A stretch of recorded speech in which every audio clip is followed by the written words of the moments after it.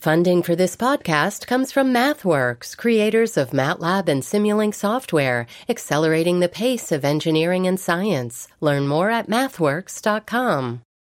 Support for this podcast comes from Is Business Broken, a podcast from BU Questrom School of Business.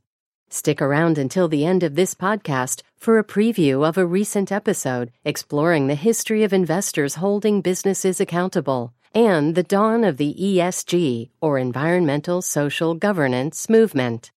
From NPR and WBUR Boston, I'm David Folkenflik, and this is On Point. A week on edge as Iran retaliated for the U.S. killing of a top general by sending a wave of missiles to hit bases housing U.S. troops. No one died. It was interpreted as a measured response, and President Trump did not further escalate the conflict. Yet Trump still had choice words for Iran in his national address. As long as I'm president of the United States, Iran will never be allowed to have a nuclear weapon. Good morning. Congressional Democrats have called for a check on the president's ability to act on his own authority toward Iran, and even some prominent Republicans lashed out at the administration. Republican Senator Rand Paul of Kentucky told CNN the Senate should get to decide whether Trump should be given that authority. Nobody in their right mind with a straight face, with an ounce of honesty, can argue that when Congress voted to go after Saddam Hussein in 2002, that authorized military force against an Iranian general 18 years later. We'll have our Reporters Roundtable on all that and more this hour. First, we wanted to talk with a senior lawmaker familiar with decisions about armed conflict and whether to commit American troops to war. Joining us now from Washington, D.C., the nation's capital, is U.S. Senator Patty Murray. She's a Democrat who represents Washington State. She voted against the war authorization to invade Iraq in 2002, and she's one of the few lawmakers who did so who remains in Congress. She's also one of the senior Democrats in the leadership of the United States Senate. Senator Murray, thanks so much for taking the time to add context to this week's news. Thank you. We made it at this really serious time of our country for you having a thoughtful discussion. Appreciate it. So let's talk a little bit, just take a moment to frame this in context. What is different about the nature of the discussion about the confrontation and possible conflict with Iran than occurred nearly 2 decades ago over the subject of Iraq and Saddam Hussein? Well, when we were discussing this 18 years ago, the president came to Congress to present his reasons and testimony and all of what he felt were facts about the facts on the ground to ask for our authority to go to war. Mm-hmm. This is a very different time. The president tweeted to us after he had made a very dangerous decision to say that this was his intent. That is not how our country should ever put our men and women's lives at risk, our economic security, and the future of this country. Obviously, you've had to think hard about this issue in the past. You know, a number of the folks who voted the opposite way from the way you voted back in 2002 in anticipation of that invasion the next year came to regret it, the late Senator John McCain among them. There are folks who are in Congress or in Senate right now who may oppose you on the question of the nature of our interactions with Iran, who nonetheless are expressing concerns equally about the way in which the administration has behaved. Why is that? Well, it is a very serious discussion when you talk about putting American lives at risk. We are asking men and women to go to war, and we have seen in this what happens to soldiers when they go to war and their families, what happens to them in the immediate, both mental and physical wounds of war, loss of life, families who've had to deal with it, what happens to them when they come home and try to get back into a civilian life and a job, the cost to our country. So when you take a serious step like going to war provocatively, you have to answer all those questions before you go. I remember when we were looking at all of the data and everything that was being presented to us when we were asked to go to war in Iraq, and questioning whether or not it was accurate. Today, we're not even being given any information that says that there is any backing to what they are asking us to do. This is serious. Senator Patty Murray, you don't have to name names, but take us behind closed doors. Take us into the room. When you talk to Republican colleagues about not just Democrats who have been openly critical of the Trump administration on a variety of lists, but Republican colleagues, as I'm sure you do, about the way in which this administration, particularly this president, has handled this confrontation, even as tensions have subsided in recent days.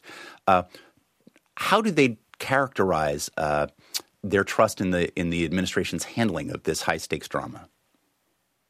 Well, there certainly are people on both sides who have an immediate reaction one way or the other. We are in a very partisan time. Mm-hmm. But there are a lot of thoughtful members on both sides, Republican and Democrats, who understand the consequences of an action like this, short-term and long-term. And let me take you back again to when we were discussing the war in Iraq. And there were people in the room who were saying to us, oh, America's power is so great. This war will be over in 5 days. We will overpower them. Look what history has taught us. There are members there today who understand that and know that making a decision like this by a tweet or by an overreaction or by being bellicose about it can cost our country lives and its economic stakes far into the future. And Senator, one of the questions I have is certainly the strong majority of your colleagues, if I recall correctly, supported authorizing the Bush administration to press towards that invasion of Iraq. You know, we've been at war for so long now, since really the strikes on Afghanistan in the fall of 2001 in the wake of 9/11. We've basically been in, what's been called this forever war. Is there the feel that people don't trust this administration to pursue military conflict, or is there the sense more broadly that your colleagues in the Senate are just deeply fatigued, as the nation is, of being in this constant state of military conflict? I think it's both. And I think that both of those need to be considered. You need to trust the man at the top that he is going to make the right decisions for the country thoughtfully, smartly, wisely, and have people around him who can advise him of all of the consequences, short-term and long-term. There is a concern about that right now. And I think that is also in the nation, as you talked about, the weariness of having been at war for 18 years adds to that belief and mistrust that you can go into the Middle East, a very complicated region, take action, and assume you're going to be out in a few months. So that goes back to the question of what are the goals of this action and putting our military in a conflict in a very serious way, and our families. And that has not been outlined. Certainly we all want peace in the Middle East. It is a goal we need to achieve. How do we get there? By killing a general and bragging about it on a tweet? Or do we do it by using our allies and everyone in the region to try and bring calm to this and to solve the problems as much as we can through a diplomatic urgency? We've been hearing there the words of Senator Patty Murray. She's a top Democrat in the United States Senate. Senator Murray, we appreciate your time so much today. Thank you. We should also note we also invited several leading Republican senators on the show for their insights as well. So let's pick up where Senator Murray leaves off. Our roundtable brings in a lot of expertise and insight. Joining us here by phone in New York City is Farnaz Fasihi. She's a journalist who writes about Iran for the New York Times, and she's an experienced former conflict correspondent at the Wall Street Journal. Thanks for joining us today, Farnaz. Thank you for having me. And with us from Washington, D.C. is Weijia Jiang. She's a CBS News White House correspondent. Weijia, we're so glad to have you join us today. Thank you. Always a pleasure to be with you. And, of course, from Hanover, New Hampshire, On Point's own news analyst Jack Beatty joins us. Hello, Jack. Hello, David. So only a little bit of time before the end of our first segment here, but I wanted to turn to you, Farnaz. You're so experienced covering not only the Middle East, but Iran in particular, a land with which you have ties.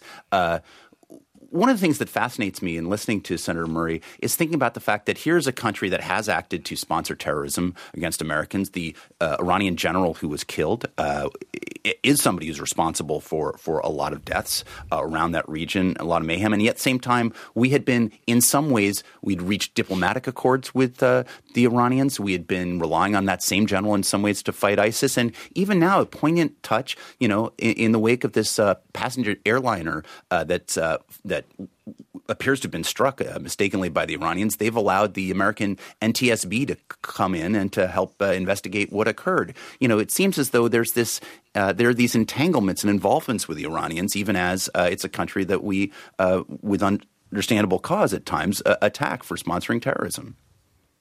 Well, Iran and the U.S. have had these kind of entanglements and relationships going back all the way to the aftermath of 9/11, even as far back as that when the U.S. was about to invade Afghanistan. Iranians shared the intelligence that they had on the Taliban and Afghanistan with the U.S.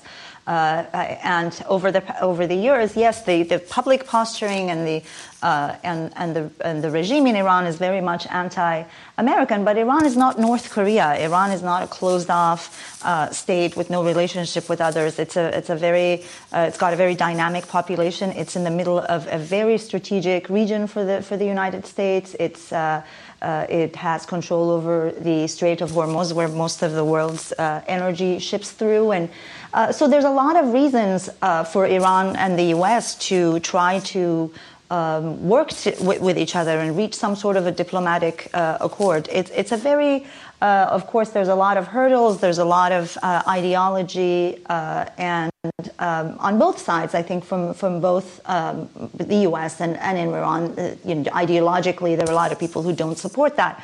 But in reality, we've seen from the fight to ISIS to the war on terror and many different things, there have been instances where they've had to actually work together.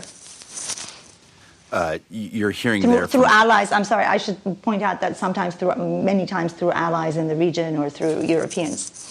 Sort of a diplomatic and indirect collaboration with those that we see in some ways as our foes and our enemies. You're hearing there from Farnaz Fasihi of the New York Times. We'll be picking up this conversation again. Weijia Zhang of CBS, Jack Beatty, stick around. We'd like all of you to stick around. We're going to be talking about crises at home, crises abroad, a fraught week, folks. We'll be talking more about this U.S. confrontation with Iran, what might lie ahead, and the fight over impeachment. We'd like you to join our conversation. The threat of war appears to have subsided. How do you now feel about President Trump's decisions in this crisis? I'm David Folkenflik, and this is On Point.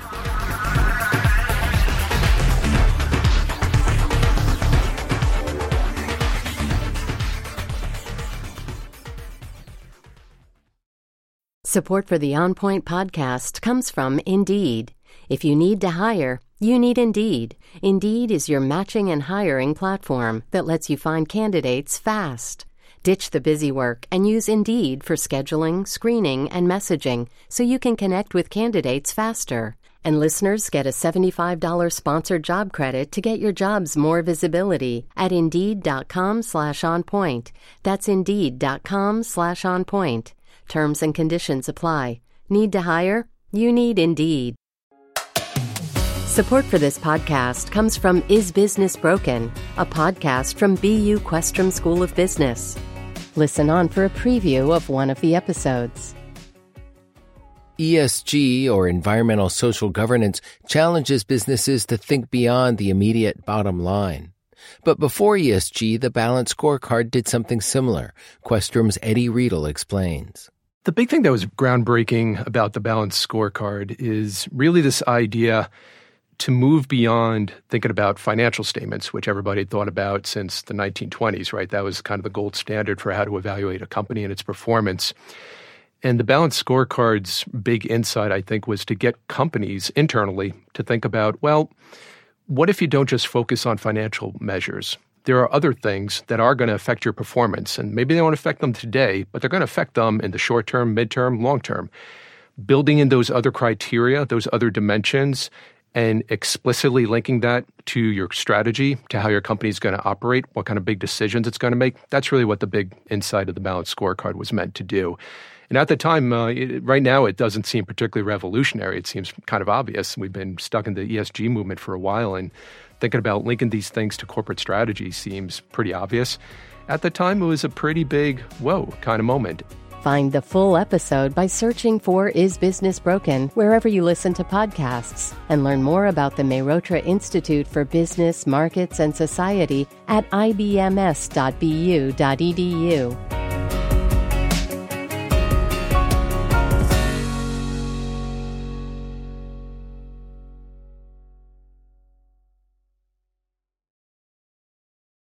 This is On Point. I'm David Folkenflik. We're talking about a tense week with a high-wire act internationally and domestic political crises here at home. Arguments over war powers, arguments over impeachment. You can join our conversation. Follow us on the Twitters and Facebook at On Point Radio. We have, as ever, a superstar and super sharp panel of guests with me this hour. Farnaz Fasihi with the New York Times, Weijia Jiang from CBS News, and our own On Point news analyst, Jack Beatty. Weijia, you cover the White House. I want to play for listeners a clip of how President Trump addressed the question of Iranian missile strikes on Iraqi bases housing U.S. forces. The president delivered these televised remarks from the White House on Wednesday. As we continue to evaluate options in response to Iranian aggression, the United States will immediately impose additional punishing economic sanctions on the Iranian regime. These powerful sanctions will remain until Iran changes its behavior. Weijia, I want to get to a congressional response in a moment or two, but first I want to get to the question of what seems like the de-escalation of what had been a pretty intense crisis. What is, as you understand it, the thinking of senior officials, and what is, as we all know, the most important thing, the thinking of the president, or at least the instinct of the president, in the last few moves we've seen from the White House?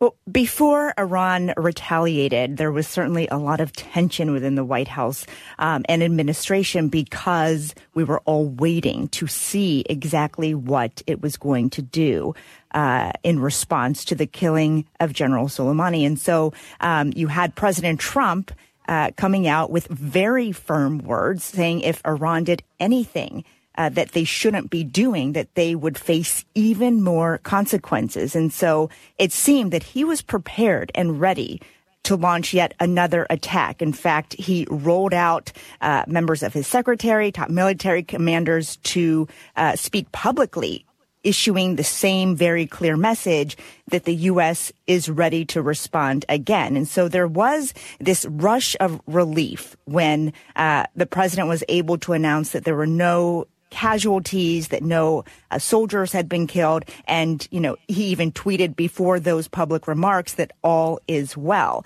The problem is that even though he's able to declare this victory and with the appearance of de-escalation, this is far from over.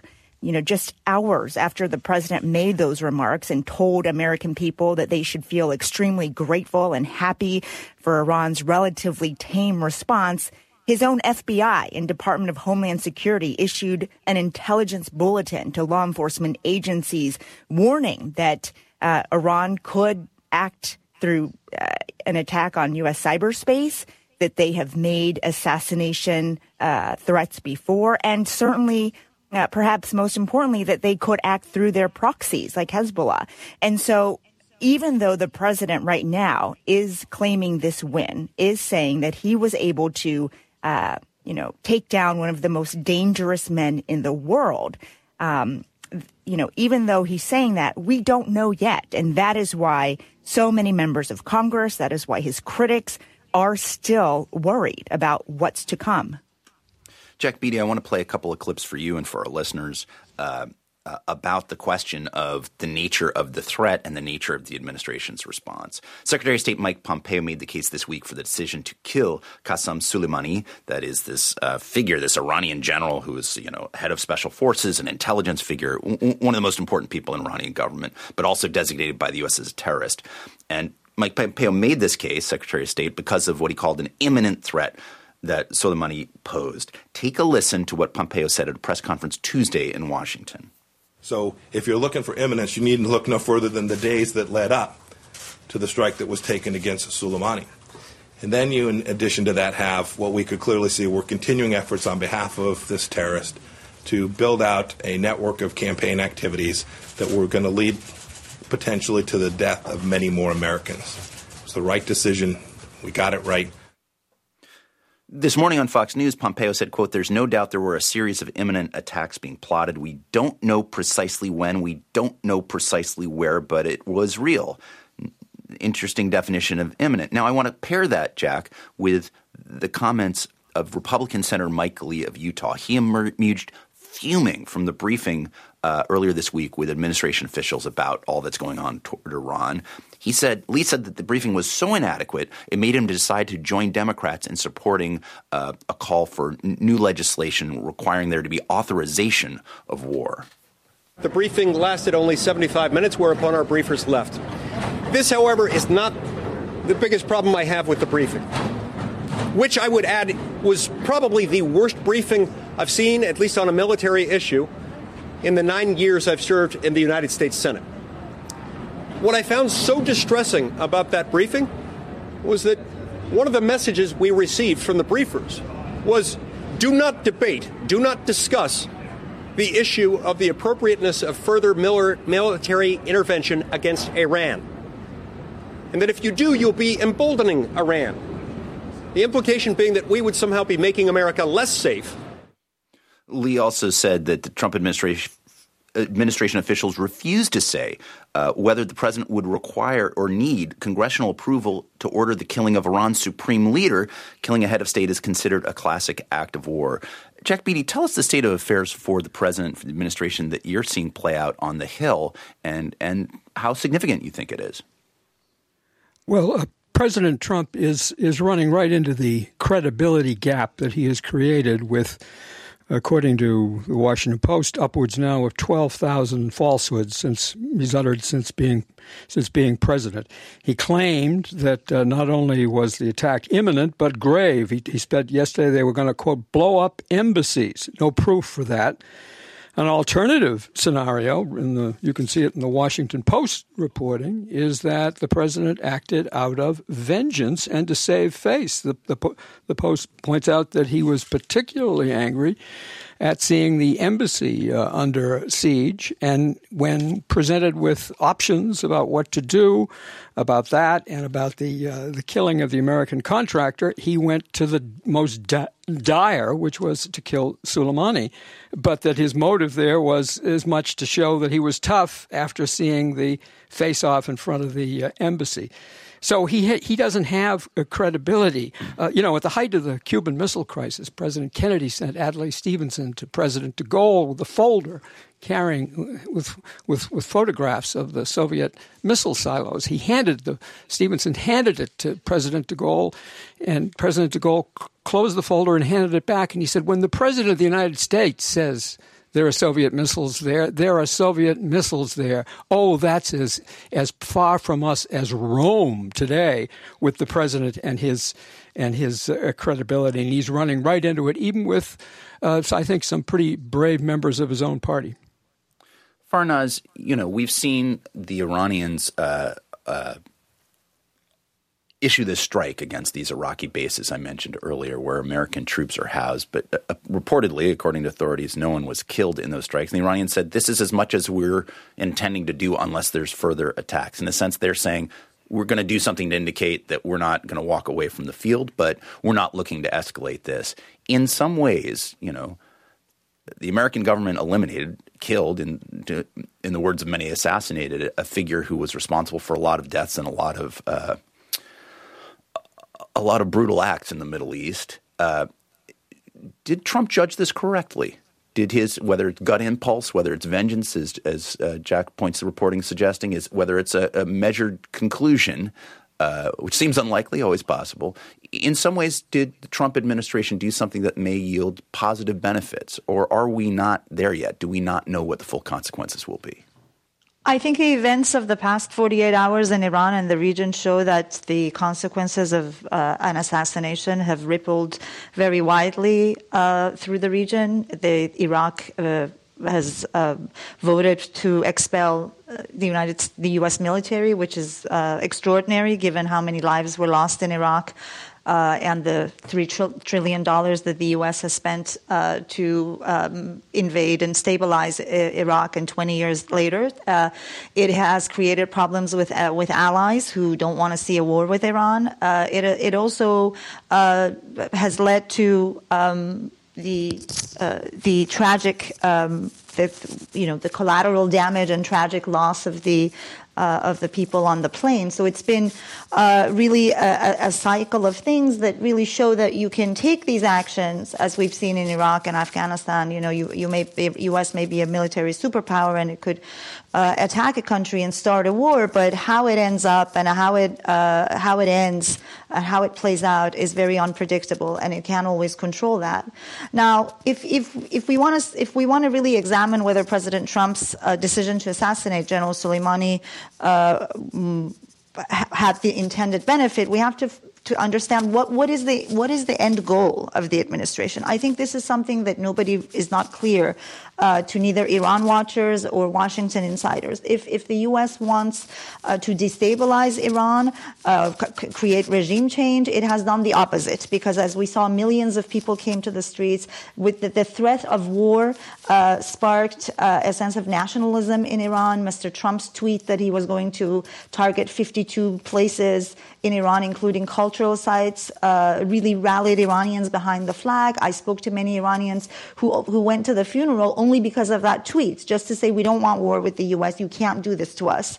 Right. So if it were to get the population to rise up against their leaders, it did the opposite. If the goal is to de-escalate things with Iran and bring Iran to the negotiating table, that seems very unlikely now, because the fallout of the assassination is that the hardliners have strengthened, and people say President Trump is no longer for us the president who pulled out of the nuclear deal, who wants to negotiate a better nuclear deal. He will always be remembered as the president who assassinated General Qasem Soleimani, the number 2 most powerful man in Iran. Let me take a couple of calls. We've had comments from people online. One commenter online said, surprised there's not a queue of comments that blame the president for the rocket attacks and internal Iranian domestic protests. We certainly can't accept that the Iranian mullahs and military brought this on themselves, can we? And others who talk about, as Farnaz just has, about the deaths in the airline crash, saying, let's not gloss over the fact a civilian airline was shot down. This was not done by the Americans, but that in fact, it is a result in some ways of the crisis, that there's evidence that this was a surface-to-air missile, at least cited by Western officials and the Canadian Prime Minister, fired by the Iranians at this civilian aircraft. I want to take a call now from Saeed, who's calling from Green Bay, Wisconsin. Thanks for listening, Saeed. What are your thoughts? Thank you for taking my call. It's being overstated that this is causing Iranian national unity. Let us remember that Qasem Soleimani had no small part to play in the killing of Iranians. In 1999, the attack in the Tehran University dormitories, where they tossed students from the 5th floor of the building. Iranians remember Qasem Soleimani as a perpetrator of those crimes against Iranians, and not before a month before this, Amnesty International said 1,500 Iranians were killed in the streets by these thugs that present themselves as a government in Iran. But the reason I'm calling is because many have spoken about the departure from the 5+1 agreement as a proximate cause of the current situation. And Saeed, for our listeners, Saeed, let me just say for our listeners, he's talking about the agreement struck involving the U.S. among other major signatories that in which the Iranians, for lifting of sanctions, agreed to suspend the pursuit of any weapon-grade nuclear material. Go right ahead. Yes, if you're a fair arbiter of that, and I would consider Thomas Friedman a fair arbiter of that. He was completely in support of the Obama agreement, but recently he published an article that said in Tehran, in Iran someday they will name a street after Trump because of killing Soleimani, because Soleimani was because if you look at what happened after the behavior of Iran following the agreement from 2015 to the present time, Iran got reintegrated in the world economic order. Their economy grew 10% the following year. They took that wealth and converted it into bombs that went over the heads of people in Aleppo. They converted it to Iranian proxies fighting in Yemen, in Lebanon, in Syria, in Iraq. And none of this benefited the Iranian people. All right, so let me thank you for that, Saeed. Very briefly, Farnaz, reflect that. You know, the Iranian sentiment, often the people have been very in favor of the United States. Has this actually rallied them against the U.S., or is this a demonstration, perhaps, of anti-U.S. sentiment that it isn't truly reflective of the sentiment on the ground? I think it's a mix. I think you definitely, as Saeed pointed out, have Iranians who do not hate General Qasem Soleimani and the policies that he represented and the sort of military adventurism of the Islamic Republic and the brutality that's associated with that, both at home and abroad. But we have to remember that General Soleimani's role was very unique. He was in Iran's military apparatus. He was in charge of the Quds forces, which are an external force. And since the rise of ISIS, he was in charge of defeating ISIS and helping the Iran's Shia paramilitary groups in the region, particularly in Iraq, defeat ISIS. And that really is when he became a household name in Iran. And that's when Iranians started associating him and what he was doing with the fact that Iran had been able to remain safe and stable amidst a region that was ablaze in crisis and terrorism and car bombs. So I think the sentiment toward General Soleimani is really mixed, and from what we hear, at least we saw in the aftermath, even a lot of people who don't support the regime, who were not really keen on what the policies that the Islamic Republic pursues in the region, were angry at the U.S. because they thought this was going to be on top of economic sanctions that are hurting Iran, and on top of the travel ban. Now you're taking Iran to the brink of war.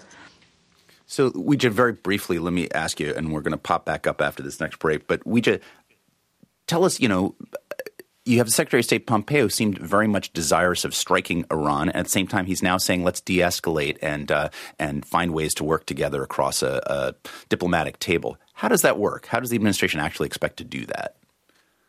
That's a great question that I'm sure he'll be pressed with in just a few minutes, because in a rare press briefing, he is going to be talking to reporters at the White House in that briefing room that we all miss using so much. But, he has sort of offered a lot of different explanations for this and continues to contradict the president himself when it comes to justifying what happened. In fact, as you brought up, even though President Trump said that, Soleimani was going to blow up our embassy, Pompeo said that he did not know precisely when and where that imminent threat was. It's a tension within the administration itself. We've been talking about all that. We're going to be talking about impeachment after this brief break. You can join our conversation. I'm David Folkenflik, and this is On Point.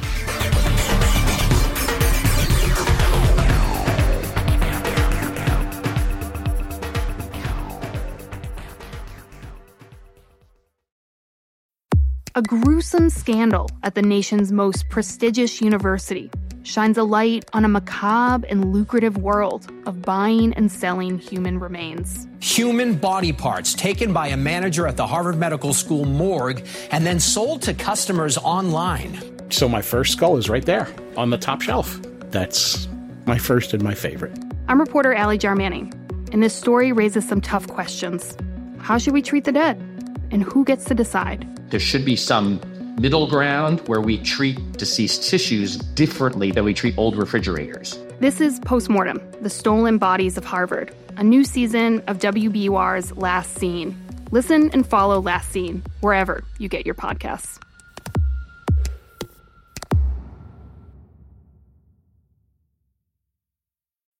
This is On Point. I'm NPR media correspondent David Folkenflik. In other news this week, Puerto Rico was hit by several devastating earthquakes. A 5.8 magnitude quake struck on Monday, followed by a 6.4 quake Tuesday. Hundreds of thousands of people lost power. One person died. Several were hurt. And in Australia, the devastation continues. More than 1 billion animals are now believed killed in the wildfires that are still ravaging much of the country.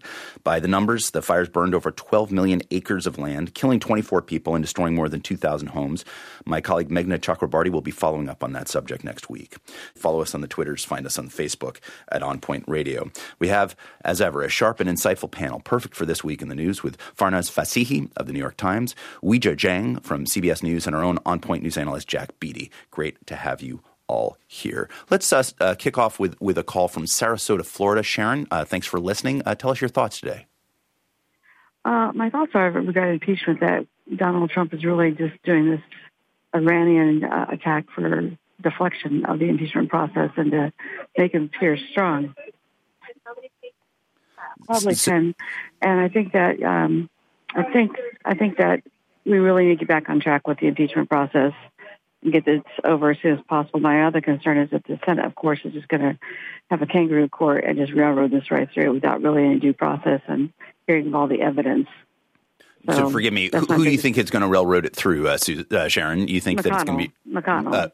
The Republican leader, Mitch McConnell. Doesn't really care about. He doesn't really care about what Congress has already proven and stated and said he's been impeached.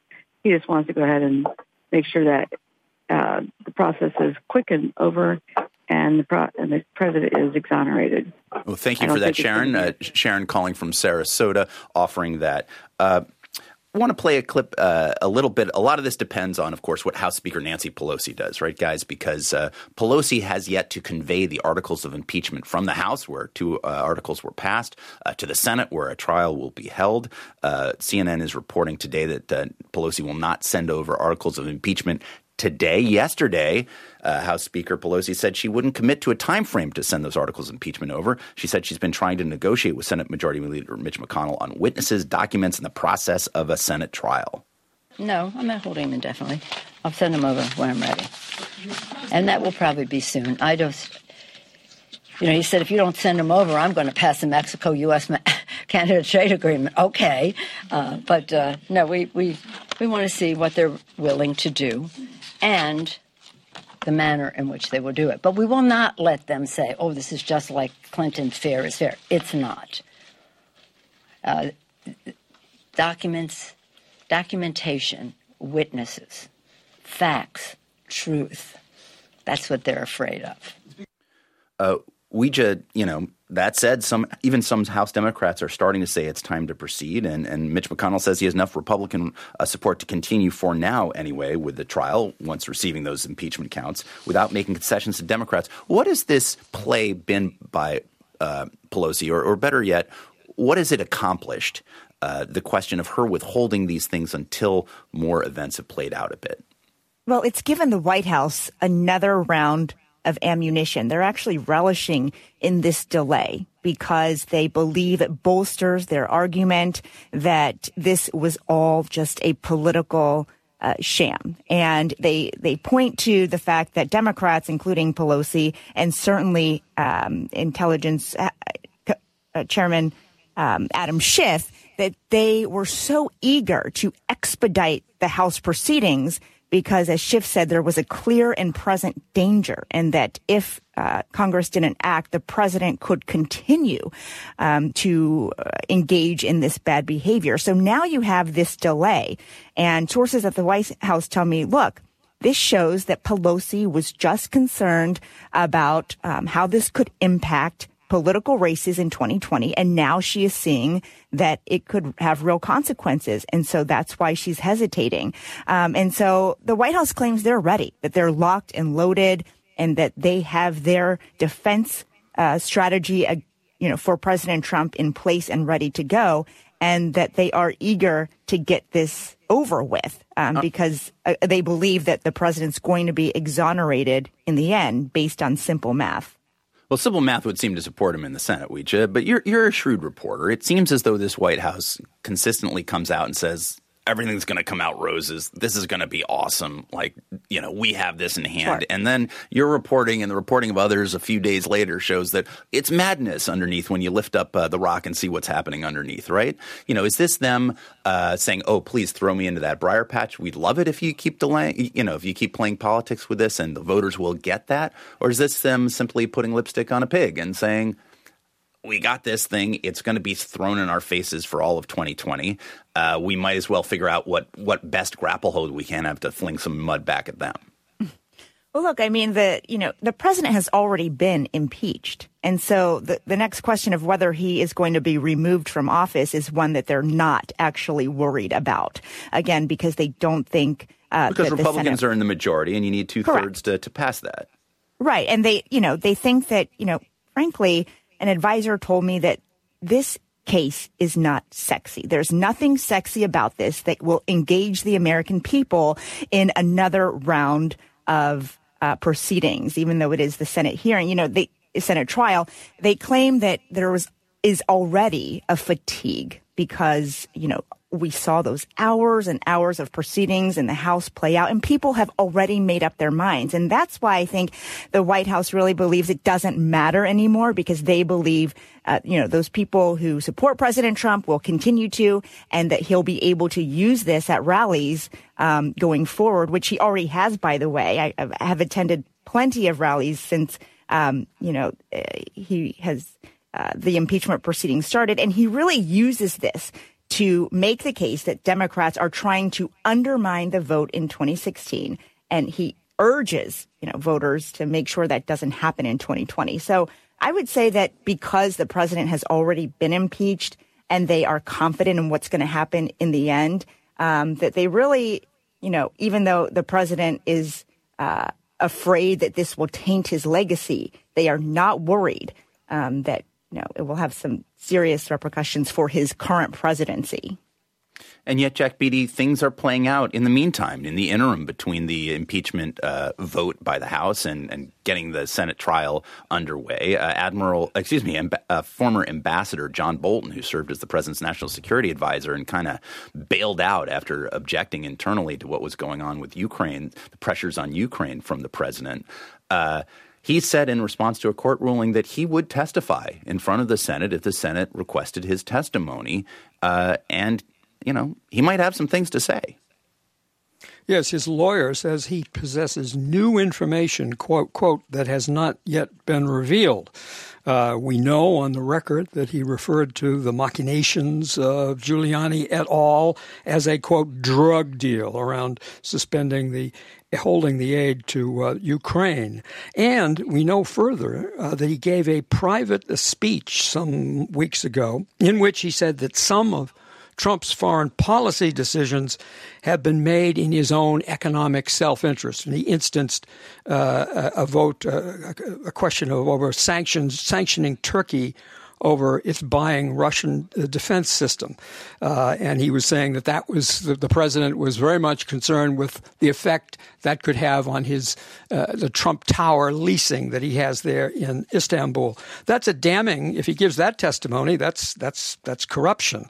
Will he give it? Well, it only would take 4 senators to join. 4 Republican senators could vote to go forward with the subpoena. There are 4 that would have reason to, given their political exposure. And then there's the other thing that if they don't vote to do that, David Leonhardt rightly suggests the House should subpoena him. Because if he said, I will take a Senate subpoena, there's no difference in law or logic between a subpoena from the House and a subpoena from the Senate. And they could subpoena him, so we could get his testimony that way. That's fascinating. I want to ask you, Farnaz Fasihi, about some reporting in your former publication, the Wall Street Journal, that the president made the decision to kill Soleimani in part because he thought it would help him secure support from key Republican senators he needed to keep in line on impeachment. That is, these 2 dual crises, one international possible conflict, one domestic political crisis.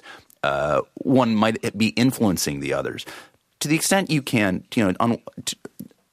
To what degree does your reporting or your analysis suggest that one does influence the other in that way? I think international decisions always affect domestic issues, and domestic issues always affect international issues. I mean, a country usually takes decisions like this as a whole, especially the United States. I mean, I can't speak to the reporting at the Wall Street Journal, obviously, because I'm not privy to. I understand. You're at the New York Times. Reporting. Yeah, I'm at the New York Times, rival publication now, but There are always consequences or gains or losses of a decision of this magnitude that I think that any administration would weigh when making it. Mm-hmm.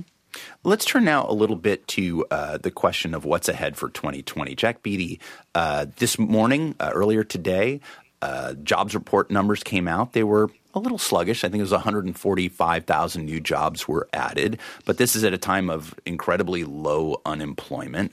The president, it's not clear who's going to win next year. It's not clear who the president's going to face, this year now. We're in 2020. It's not clear who the president's going to face in November. But tell us a little bit about what the economy suggests for the presidential campaign that is about to unfold in front of us.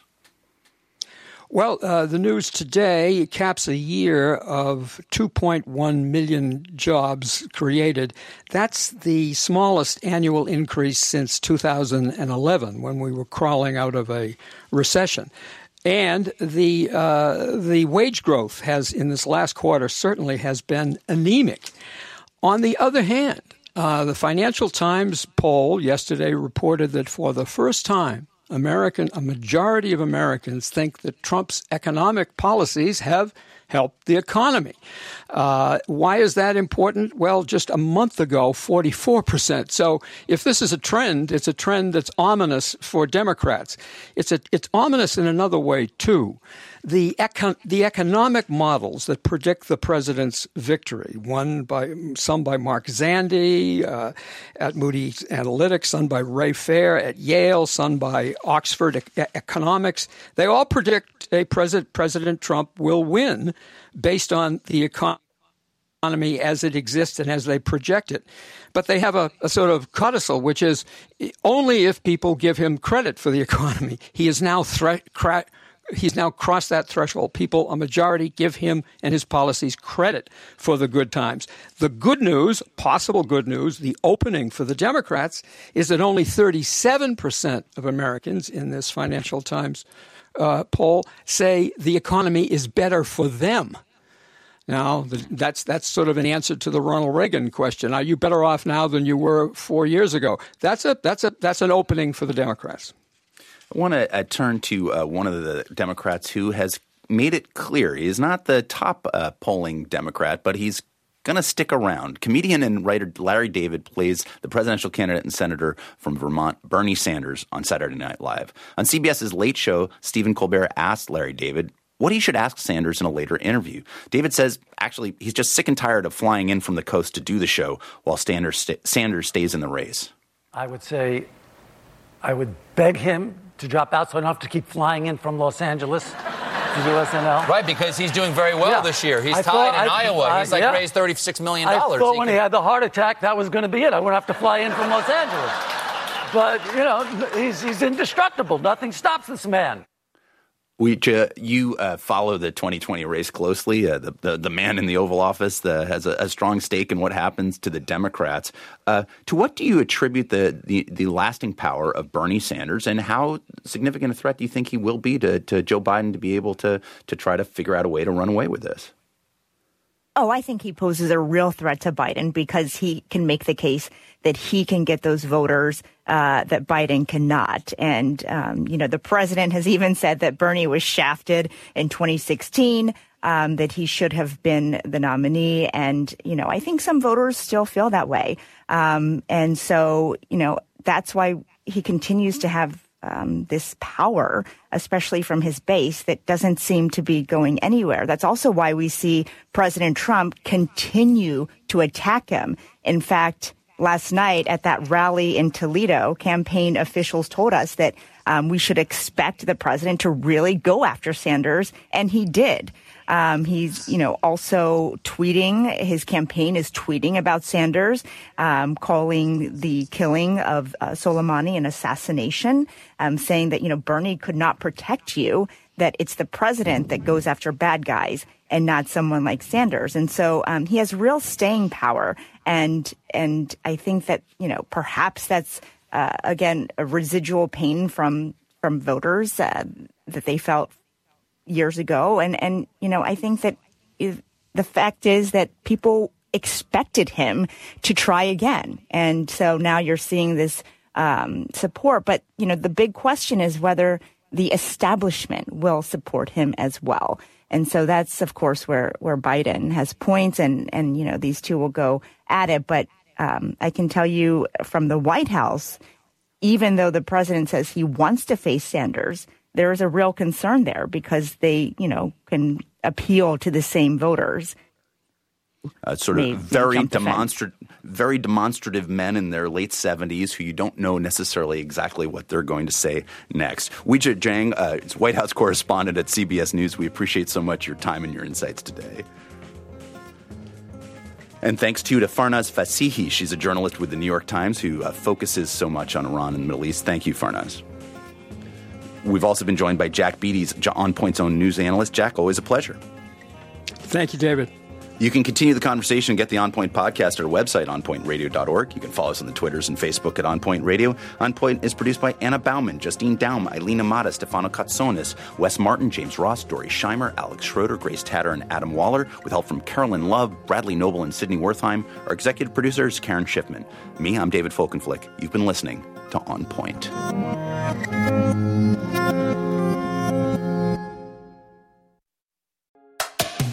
Support for this podcast comes from Is Business Broken, a podcast from BU Questrom School of Business. Listen on for a preview of one of the episodes. ESG, or environmental social governance, challenges businesses to think beyond the immediate bottom line. But before ESG, the Balanced Scorecard did something similar. Questrom's Eddie Riedel explains. The big thing that was groundbreaking about the Balanced Scorecard is really this idea to move beyond thinking about financial statements, which everybody had thought about since the 1920s, right? That was kind of the gold standard for how to evaluate a company and its performance. And the Balanced Scorecard's big insight, I think, was to get companies internally to think about, well, what if you don't just focus on financial measures? There are other things that are going to affect your performance, and maybe they won't affect them today, but they're going to affect them in the short term, midterm, long term. Building in those other criteria, those other dimensions, and explicitly linking that to your strategy, to how your company is going to operate, what kind of big decisions it's going to make, that's really what the big insight of the Balanced Scorecard was meant to do. And at the time, right now, it doesn't seem particularly revolutionary. It seems kind of obvious. We've been stuck in the ESG movement for a while, and thinking about linking these things to corporate strategy seems pretty obvious. At the time, it was a pretty big, whoa, kind of moment. Find the full episode by searching for Is Business Broken wherever you listen to podcasts, and learn more about the Mehrotra Institute for Business, Markets, and Society at ibms.bu.edu.